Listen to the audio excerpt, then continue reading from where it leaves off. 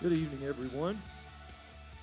Good to see you here tonight. Welcome to Grace Church on a Wednesday night. For those of you here on campus, good to see you. And for those of you joining us via live stream, we appreciate you joining in with us as well.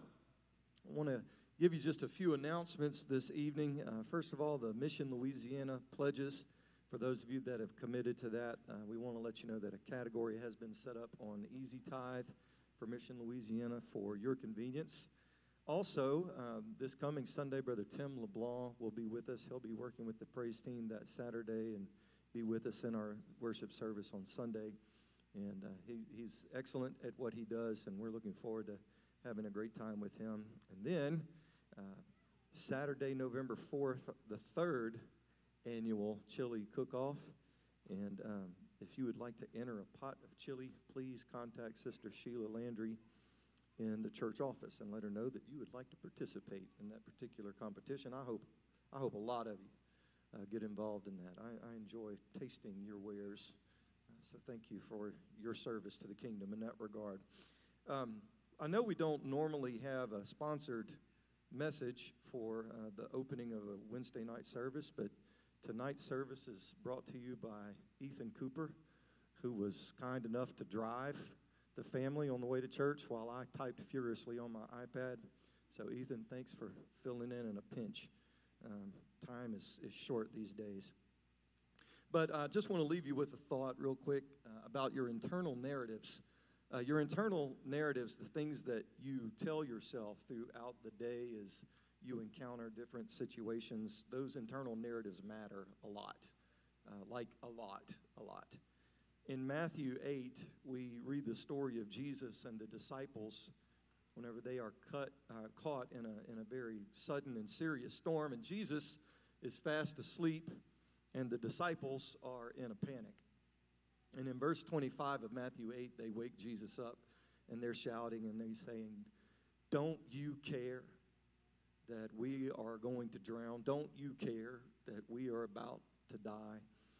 And that sentence gives us insight into their internal narrative. We all go through storms in life. We all encounter those unexpected things that arise and kind of take over. But our internal narrative will either calm our response to those external storms or create an even bigger internal storm. And the disciples were telling themselves in that moment that Jesus didn't care about them, that he was not concerned about them, and they were going to die, and hence their panic. So what internal narratives do you have? What do you tell yourself whenever you are in the middle of a storm? Understanding those internal narratives is crucial to how we navigate the journey of life and how we deal with the trials and the troubles that are invariably going to arise. You contrast what they went through with Paul. Paul, however, had a very different internal narrative during the storm he went through, because his internal narrative was based on the truth of who Jesus is and who Paul was in Jesus, not just the tense reality of the storm that he was in and that was raging around him. He didn't deny the storm, but he embraced a broader, truer perspective. In Acts 27, we read about Paul being a prisoner on a boat, and he's caught in this storm that lasted for weeks. And at the point whenever it looked like all hope was gone, Paul receives a message from God that says, "Take courage, you're not going to lose your life. Even though the ship will go down, everyone is going to be fine." Talk about a tension and truth moment. You're going to be fine. The ship's going to go down, Paul, but you're going to be fine. And Paul chooses in that moment to fix his thoughts on the whole truth, despite the crisis of a pending shipwreck and an ongoing storm. Think about that for a moment. And then the end of the story, his confident hope resulted in over 270 lives being saved. He had an internal narrative that included the big picture, eternal perspective to hold on to regardless of the circumstances that he was in. That's why he could praise in prison. That's why he could declare that to live is Christ and to die is gain. His internal narrative was different. Pay attention to your internal narratives. They matter more than we often realize. Y'all think about it. God bless you this evening.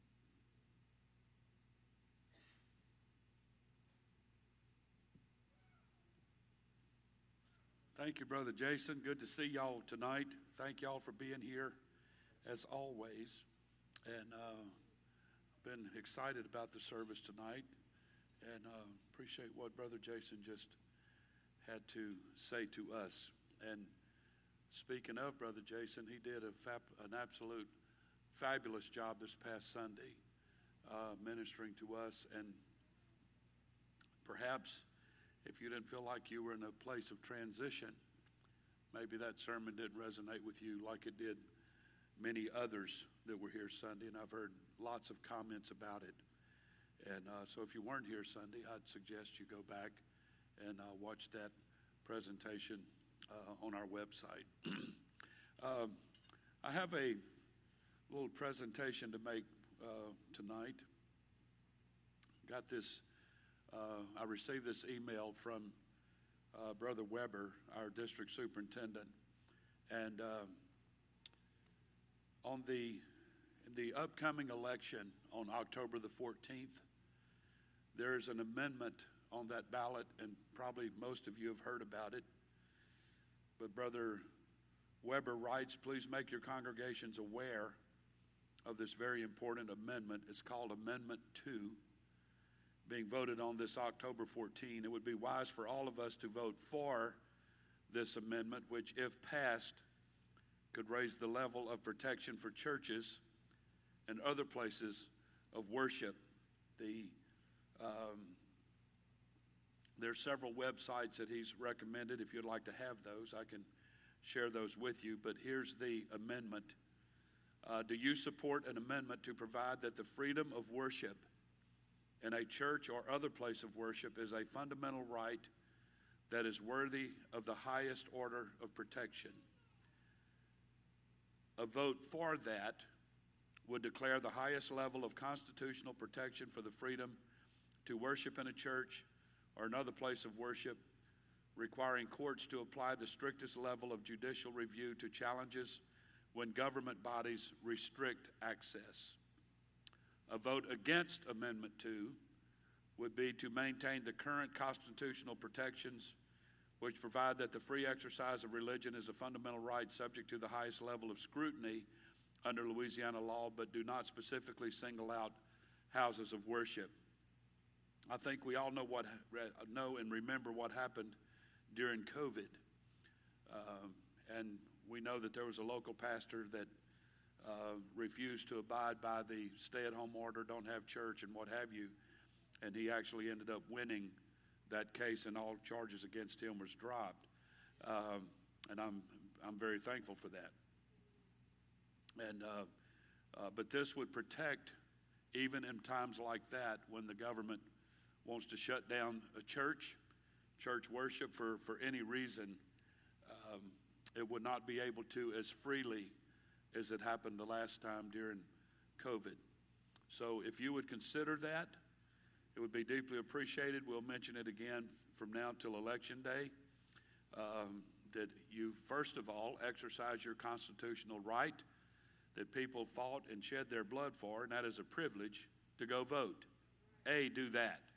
B, if you care about your church and being able to gather, putting our freedom to worship under the highest level of protection by our Constitution here in Louisiana, then vote for that amendment.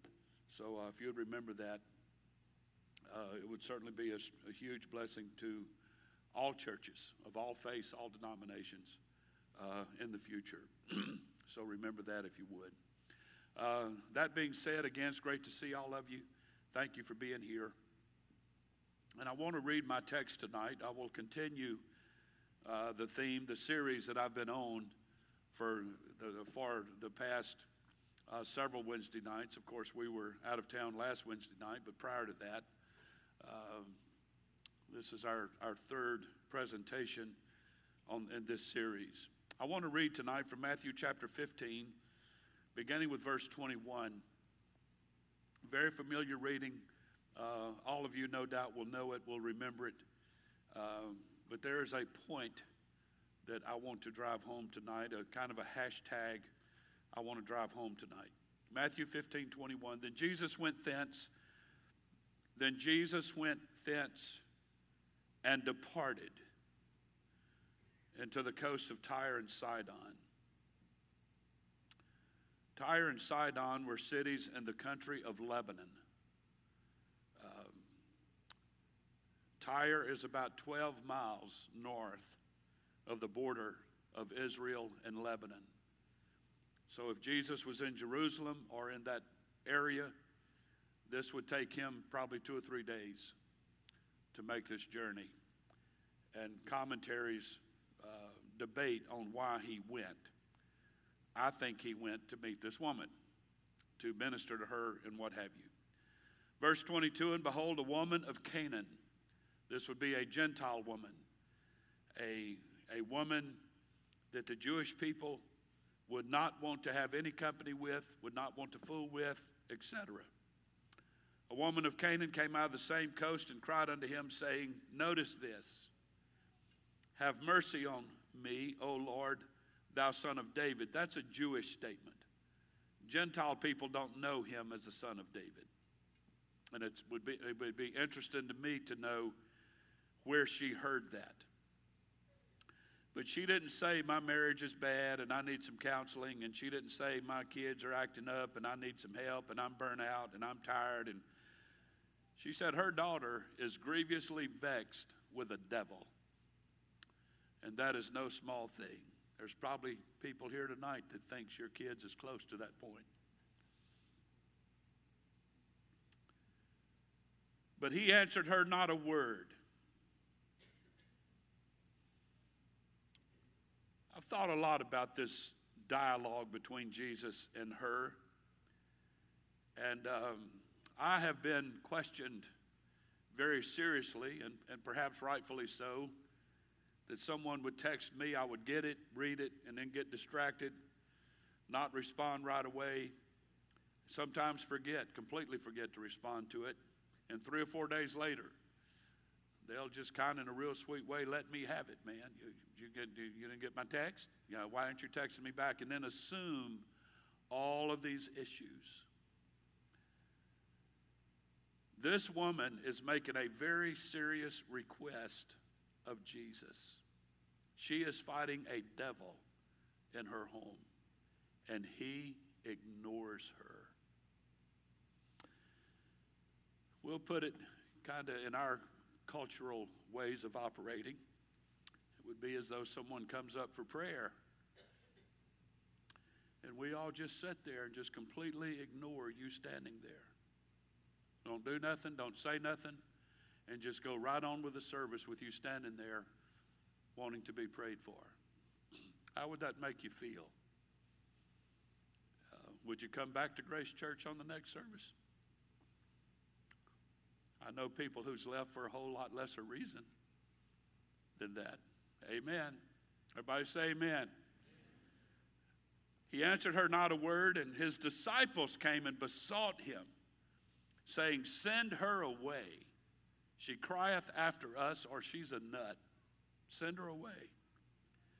But he finally decided to respond to her and said, I am not sent, but unto the lost sheep of the house of Israel. You're not a part of that, so go away. And came she and worshiped him. I wish the Bible, the writer, would have recorded what she said. What was her words of worship? Saying, Lord, help me. And he answered and said, it's not meet to take the children's bread and cast it to dogs. So he's ignored her. She's worshiped him, and now he's calling her a dog. And what's interesting to me, in verse 27, she said, you're right. I am a dog. What you just said about me is true. But dogs eat the crumbs which fall from their master's table. Jesus answered and said unto her, O woman, great is thy faith, be it unto thee as thou wilt. And her daughter was made whole from that very hour. I preached a sermon here a while back about the distance between a prayer and the answer. And this is another example of a woman leaving Jesus totally confident and believing what he said. Your daughter's okay. Just go on home. She's okay. And she believed that and left him. Didn't ask him to come with her.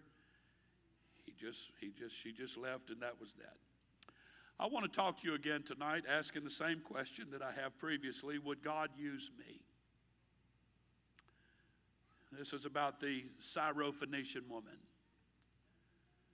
I want to begin tonight, and I'm a little convoluted right now, conflicted, because there's about 3 directions I want to go with this, and I think it'd be better if I stick with my notes. But the question I want to ask tonight, would God use me?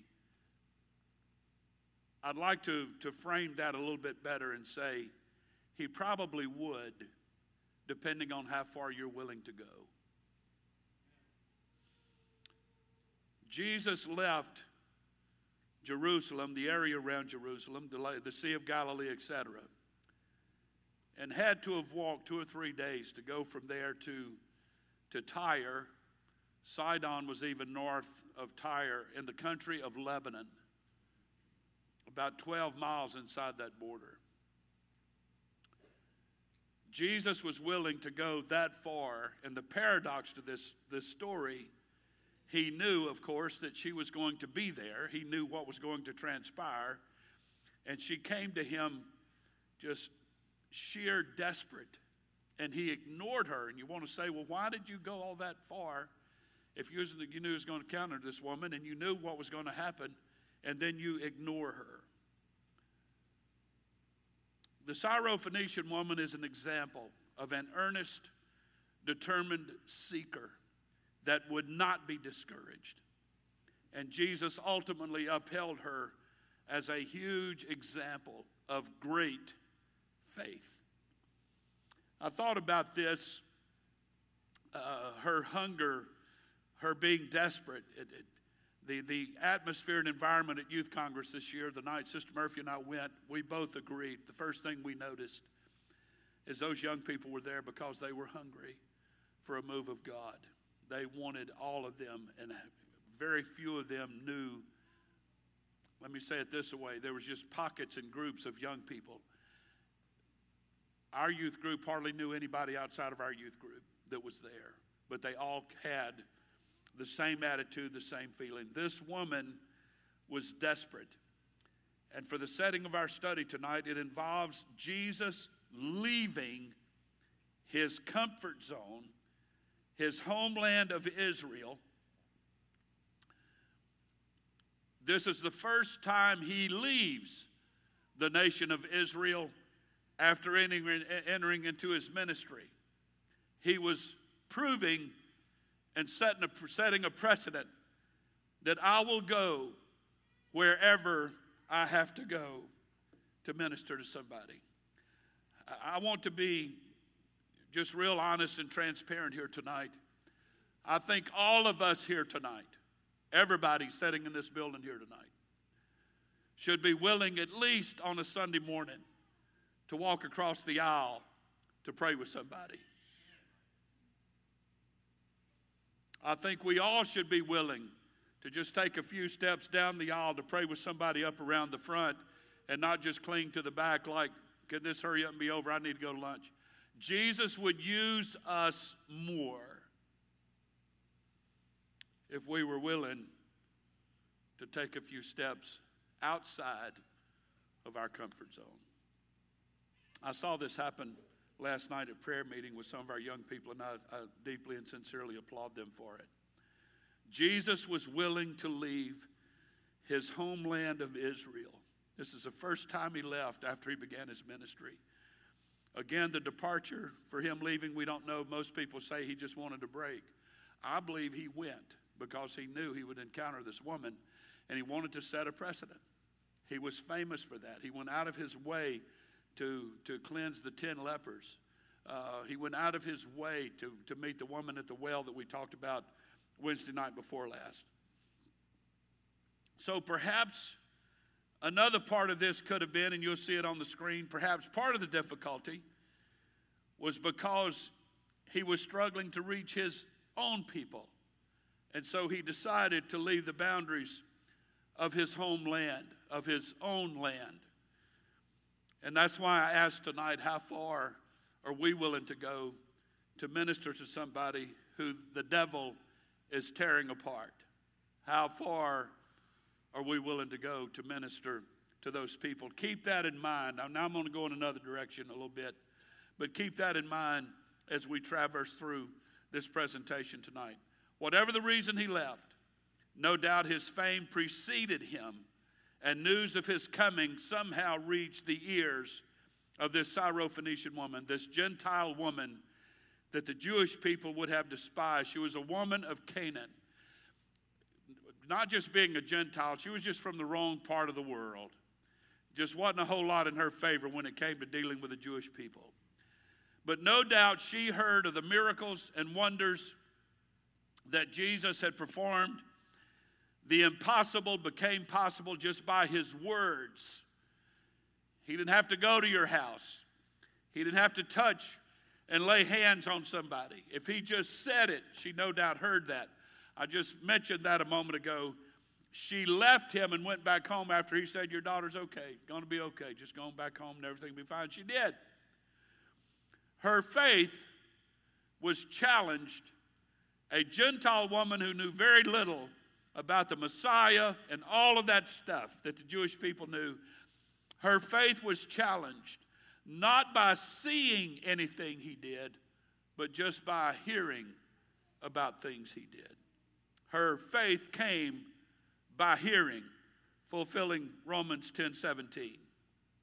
So in desperation, the Syrophoenician woman came seeking Jesus, hoping to be among the first in Tyre to present her request and petition for help. And she knew in her heart that if he could heal and help others, no doubt he would also be able to help her family. So again, let's go through this dialogue because I want to do my best tonight to impress this on you. She approached him asking for mercy and then referred to him in Jewish dialogue, if you will, or Jewish genre. Have mercy on me, O Lord, thou son of David. That's strictly Jewish stuff. I know we all have our sayings and Pentecostal ranks and how we refer to things and whatnot. And this woman learned it. Be like somebody coming in to hear off the street and just start spitting out all of our Pentecostal isms to us. And you look at that person and like, how do you know that? And you almost feel like you're being mocked in a way. But this woman used that terminology, no doubt, out of just sheer desperation to get his attention. And even though she was a heathen, she must have sensed Jesus' authority and power. And she cried out in desperation for mercy. And she knew he could bring deliverance to her daughter. So following her cry for mercy, the Syrophoenician woman presented her petition to him. She did not mince words. She made her request immediately. There was no small talk. How are you? Hope you're having a good day. None of that. And I want to remind us tonight that when we seek Jesus about a need, impressive or articulate language is not necessary. You don't even have to pray in the King James Version. I've heard a lot of people do that, and it fascinates me. He's not impressed with your faking a British accent. By Job, Sire, perhaps you'd like to join me in the parlor for a cup of tea. That don't impress Jesus. As a matter of fact, we know this, that he knows our needs even before we ask. He does. But we still ask. We still must ask. This exceptional woman came seeking Jesus in desperation and cried out to him for help. Not only was she desperate, listen to the pastor tonight, she was determined. The Bible refers to the Syrophoenician woman in two different ways. Matthew called her a woman of Canaan, and Mark referred to her as a Greek. Either way, she is a Gentile. The word Greek often used throughout the Bible when referring to Gentiles. She was a mixture, actually, of several races. Scripture calls her a Gentile just simply because she's not Jewish. Jesus was probably weary from the pressures of his ministry here. He usually responded immediately to such a cry for help. The demoniac of Gadara cried unto Jesus and was delivered in Mark 5. And the synagogue ruler Jairus came to Jesus and besought him greatly concerning his daughter. And Jesus responded by raising her from the dead. But it's interesting to me, when the Syrophoenician woman made her request, Jesus said nothing. I'm learning from this that just because Jesus acted in a certain way towards someone else doesn't always mean he's going to act the same way towards us.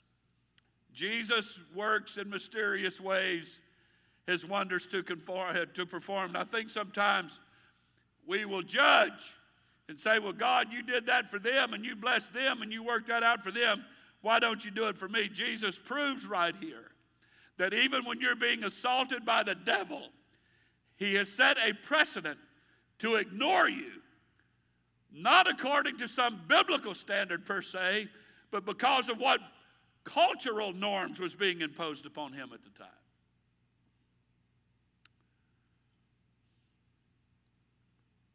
The disciples certainly didn't help. They didn't offer any encouragement to Jesus when they said, send her away, for she crieth after us. I don't ever see where us is being addressed in this scripture setting. She came strictly to Jesus as though the disciples were not even there. Probably a wise choice. But despite her background and her knowing the Jews' opinion of her people, she continued her plea to Jesus. I will ask you again tonight, if you came to the house of God with a need and you were just simply ignored, don't even have the courtesy to say, no, I'm not going to do that, would you feel so inclined to ask again? Especially when all the people that are attendants here don't want you here. Get out of here. We don't even want you in here. What would you do? What would you say? This woman was not only desperate, but we need to give her some appreciation tonight because she was determined. And I think sometimes if we would replace the feelings on our sleeve with a little more determination in our heart, we might gain a whole lot more in our relationship with God than perhaps where we are now. And everybody say amen. It would seem that Jesus just turned his back on this woman, on her earnestness, on her suffering.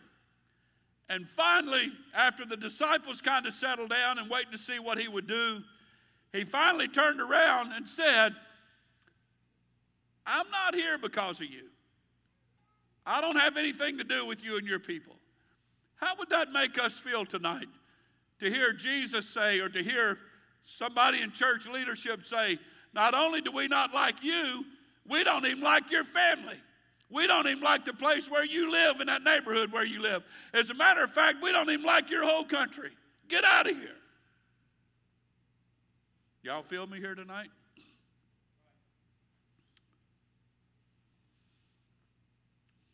I think Jesus realized, and I believe he was having this dialogue with this woman at this level because he knew what she was going to do.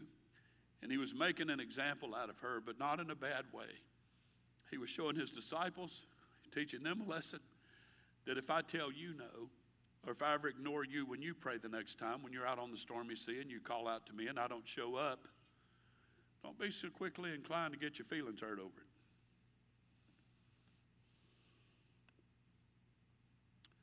When you don't have your way,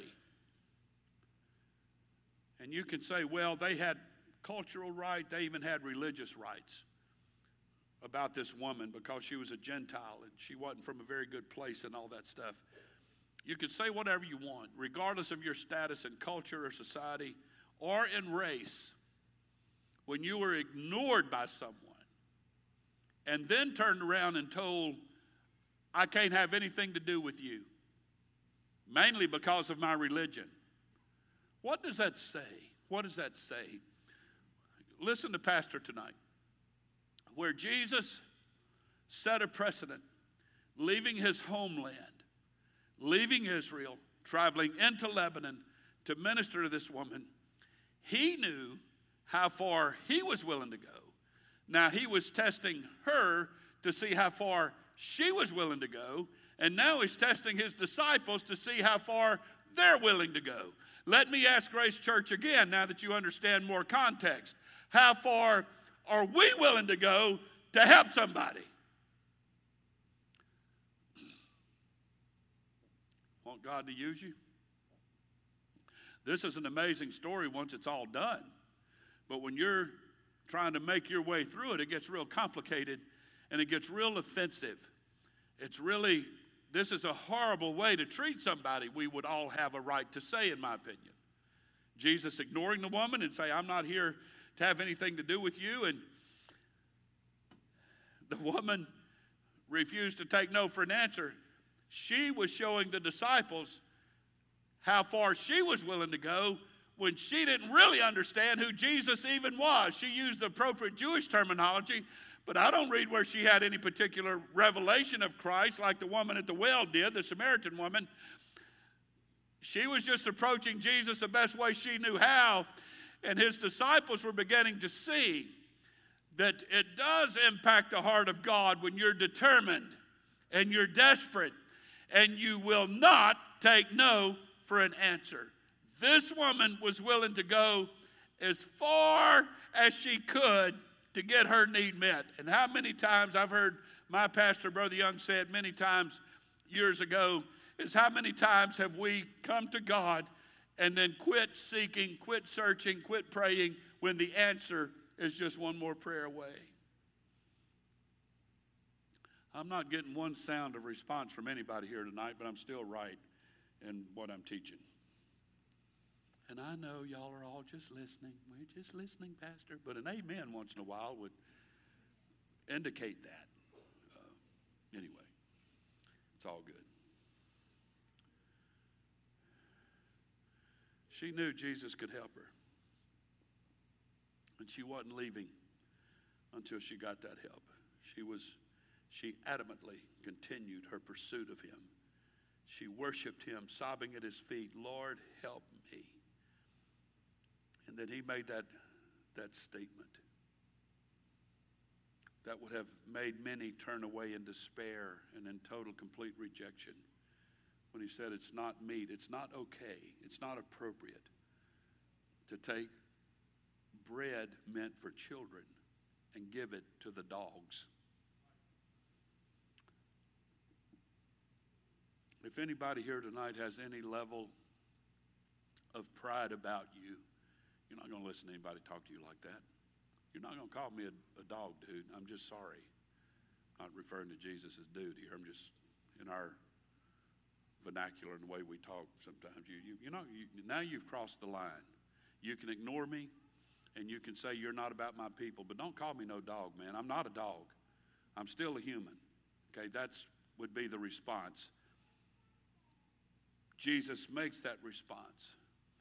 And I wondered how much her response surprised the disciples. You're right. Everything you just said is true.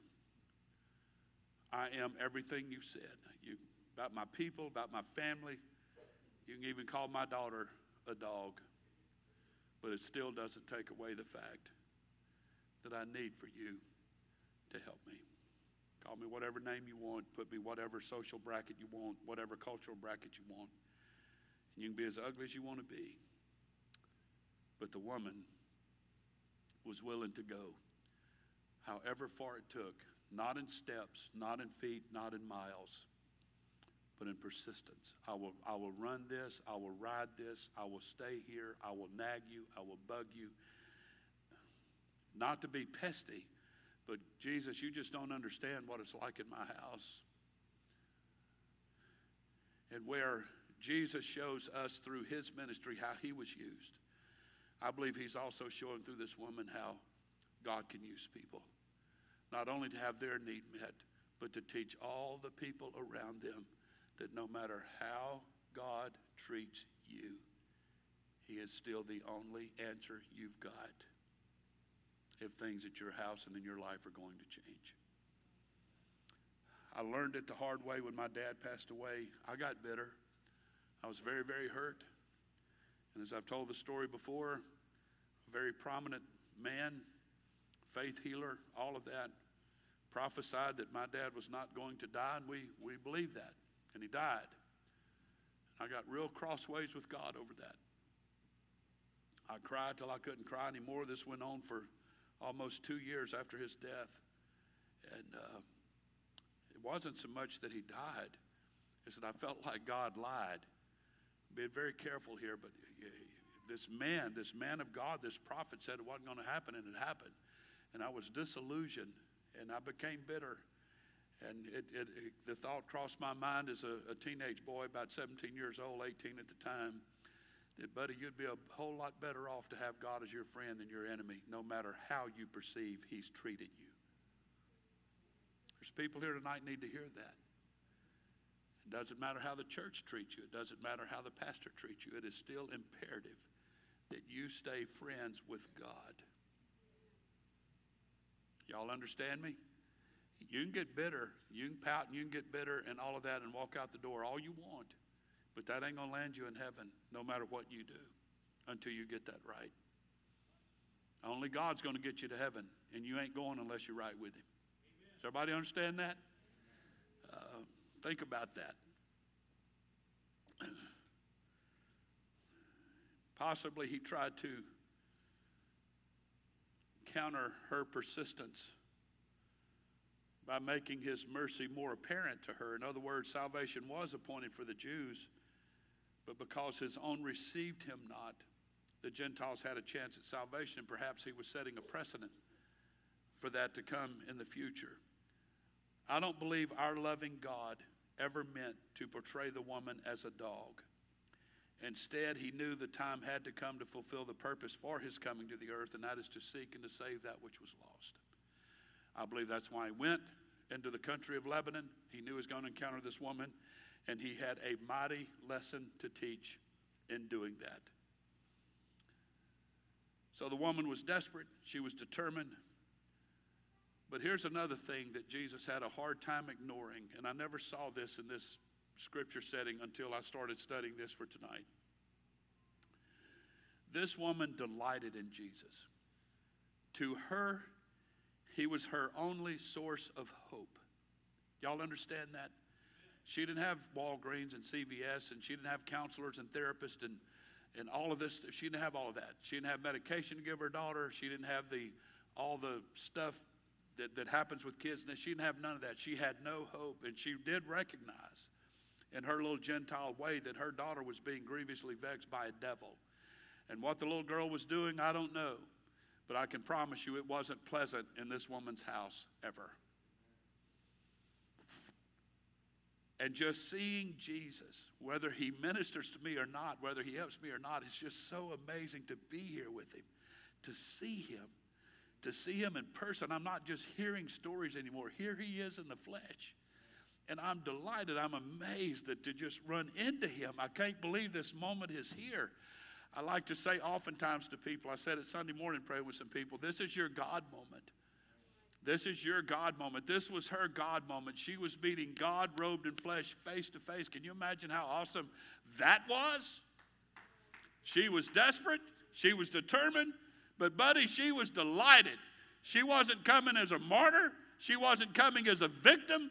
She wasn't coming because everybody else slammed their door in her face, whatever. This woman was excited. She was thrilled. Hallelujah. This is my chance. Praise God. I'm about to get my answer met. I'm about to get my prayer answered. I'm fixing to have a great time right here because here's Jesus in the flesh. I wonder how it would be for us if we got that excited when we knew Jesus was in the house. Amen. Everybody clap your hands to Jesus. And because of her being delighted, Jesus, in all that he said, could have crushed her spirit. But her understanding her God moment, I know she heard what he said, but I don't think it had the impact on her that maybe it would have had on us if he had talked to us like that. He's ignored you. He's called you a dog. He said, I'm not come for you. Get out of my way, whatever. She was still excited. I can't believe this. Yeah, Jesus, I heard what you said, but that's not ignoring the fact. I'm not ignoring the fact that I'm in your presence, and I'm going to continue to respond like this because I know who I'm talking to, and I know the source of hope and the source of power and all of that you possess. And God, I'm going to be, you can say whatever you want, but I'm just happy to be here right now. And I believe it's illustrated when Jesus said it's not meet to take the children's bread. She said, I'm good with that. I'm not asking you to take anything away from one single Jewish person. I'm not asking to be replaced. I'm not asking to take the place of a Jewish person in your presence. I'm not asking for any of that. I'm not asking for the whole loaf of bread. I'm not asking for massive revelation and understanding. I'm not asking to attend your church from now on. I'm not asking for any of that. But this is what I do know. You are so powerful. If you would just pinch off just a little bit of who you are, that's all I need. And I go back to that Jesus, thou son of David thing. I don't know what she had heard with her using that statement with him. I don't know what else she had heard about him. But for her to understand the power that he possessed, that a crumb, however you want to dissect that, however you want to look at that, but just the most minuscule part of him was enough to kick any devil out of her house and out of the life of her daughter. It just don't take a whole lot of God to deal with the devil, is what she was saying. So you ministered all your Jewish people, and whatever part of you they don't want and they don't accept and they don't like, and whatever they just scrape off and wipe off on the floor, give me that. That's all I need to handle the devil that's vexing my daughter. That's a powerful statement. She was not at all put off that perhaps she would not be given the total of what he represented to his chosen people. A plain, simple, humble woman presented her petition over and over again.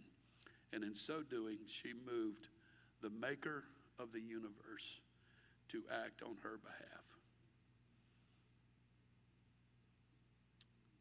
Jesus declared that from the days of the Old Testament times, that if someone was of a humble and contrite heart, they would not be turned away.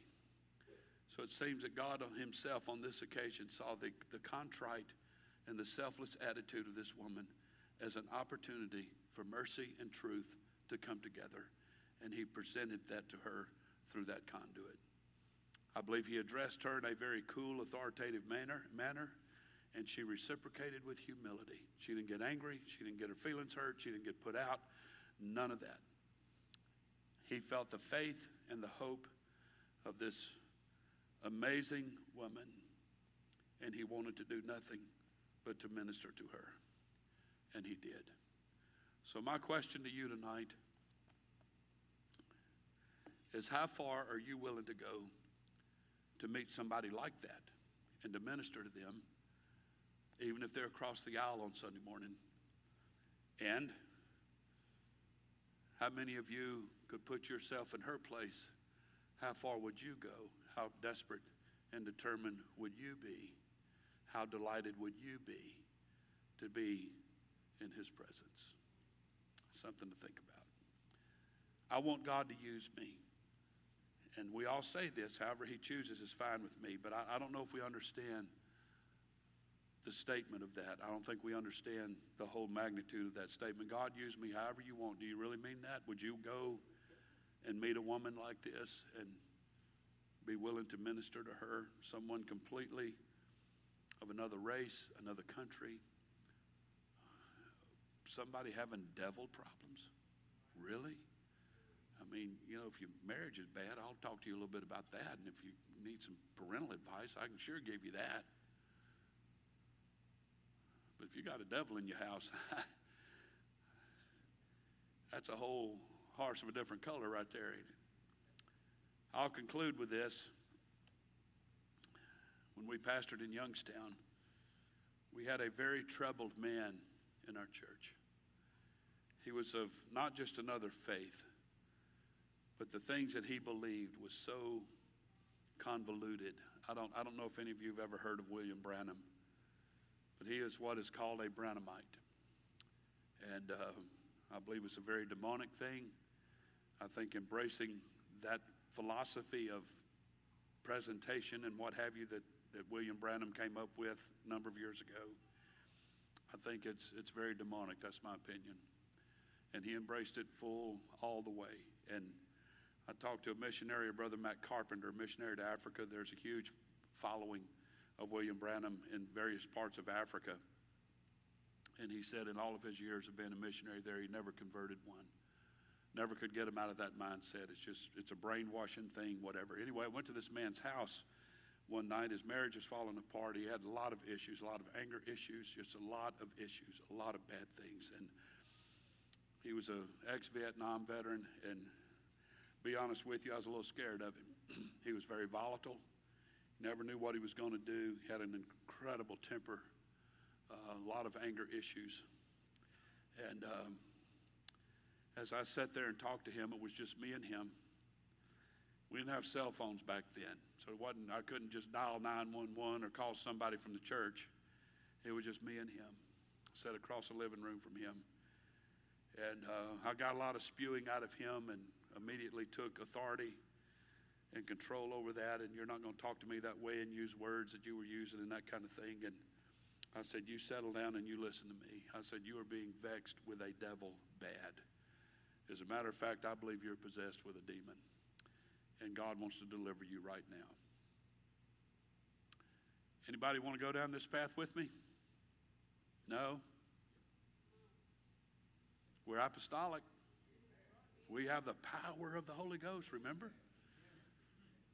Jesus was going toe to toe, not only with all the things I mentioned tonight about this woman, her culture, and all of that, a Gentile and her beliefs and all that. There's a devil in her house. And he was going toe to toe with that. His disciples were against him. So I looked at that man. I said, God's going to deliver you right now. And I got up and went and sat beside him on the couch. His face turned blood red, and I laid hands on him. And in the name of Jesus, come out of him.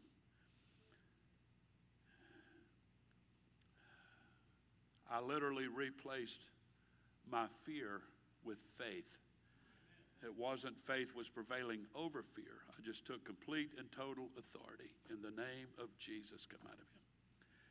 And the man literally fell across his couch, and his face turned pale, almost gray. And I thought, my God, this man has died right here. I did. I thought he was dead. He wasn't moving. Didn't even look like he was breathing. And I'm sitting here, brain just going 100 miles an hour. God, what do I do? What do I do? What do I do? And all of a sudden, he hopped up off the couch. Excuse me tonight, but he went to the restroom and just threw up and threw up and threw up. When he came back, his face was just rosy pink, and he was as happy as a lark, and looked like his feet was about that high off the ground. And he said, I have never felt like this before. Would God use you? Is fear preventing that from happening? I'm not suggesting go look for somebody that's devil-possessed and go to their house and just handle it. But if the door opens and God gives you the wisdom and understanding what's at hand and what have you, would you be willing to be used of God? If it happened here at our church, would you be willing to be used of God? We had another man that was devil-possessed came to our church on a Sunday night, and I told my youth pastor to go pray with him. I'm going to come over there in a minute and cast the devil out of him, and you go pray with him, and I'll be there in a minute. And the youth pastor literally said this. He asked me a question right back. He said, who, me? I'm not talking to 14 people here, man. You're the only one I'm talking to. Yeah, you. You go pray with him. I was doing that for his training, and we cast the devil out of that man. When we were in Baker, it was very unfortunate situation, but there's some people here tonight that may remember this. They were fairly new to the church at that time, and there was a young lady, I think she was about 14, 15 years old at that time, right during the singing on a Sunday morning. Just the devil just took over that little girl. I'm not saying she was possessed, but if she was oppressed of a devil. And a lot of bad things had happened to her. It was a horrible story. And I remember I looked at Brother Merrill by me on the platform. I said, go take care of that. It's humorous after the fact, but it's not at the time. He didn't ask the question, who, me? But his face said it. And he did. He walked back there and laid hands on that little girl in the name of Jesus, and she immediately just laid down on the bench and virtually went to sleep. And that never happened to her again. This is who we are. And I want everybody to understand here tonight, and this is my point, and I'm done. People can categorize what their problems are. It can be depression, it can be fear, it can be loneliness, it can be anxiety, it can be all these things. But where do those things come from? Where does it come from? It's a spirit. It's not angels. It's other things that cause this to happen. So when you talk to someone depressed, you're not just confronting depression, but you're confronting what's behind it. When you want to help somebody with anxiety, you're not just helping them with anxiety, but you're helping what's behind it. And we have to understand that. Would God use us? Yes, he will, if we're willing to step out of our comfort zone, exercise our faith, throw fear out the window, and let the Lord have his way. So, Grace Church, God is wanting to use everybody here, and we have to be willing to do that. And everybody say amen. Thank the Lord. God bless you. Y'all are amazing people. Love this church dearly. And let's come out here Sunday morning with our shouting shoes on, worship our faith. Let's show up and let the Lord have his way. What do you say? God bless you. You're dismissed in Jesus' name, and we'll see you Sunday morning. Thank the Lord.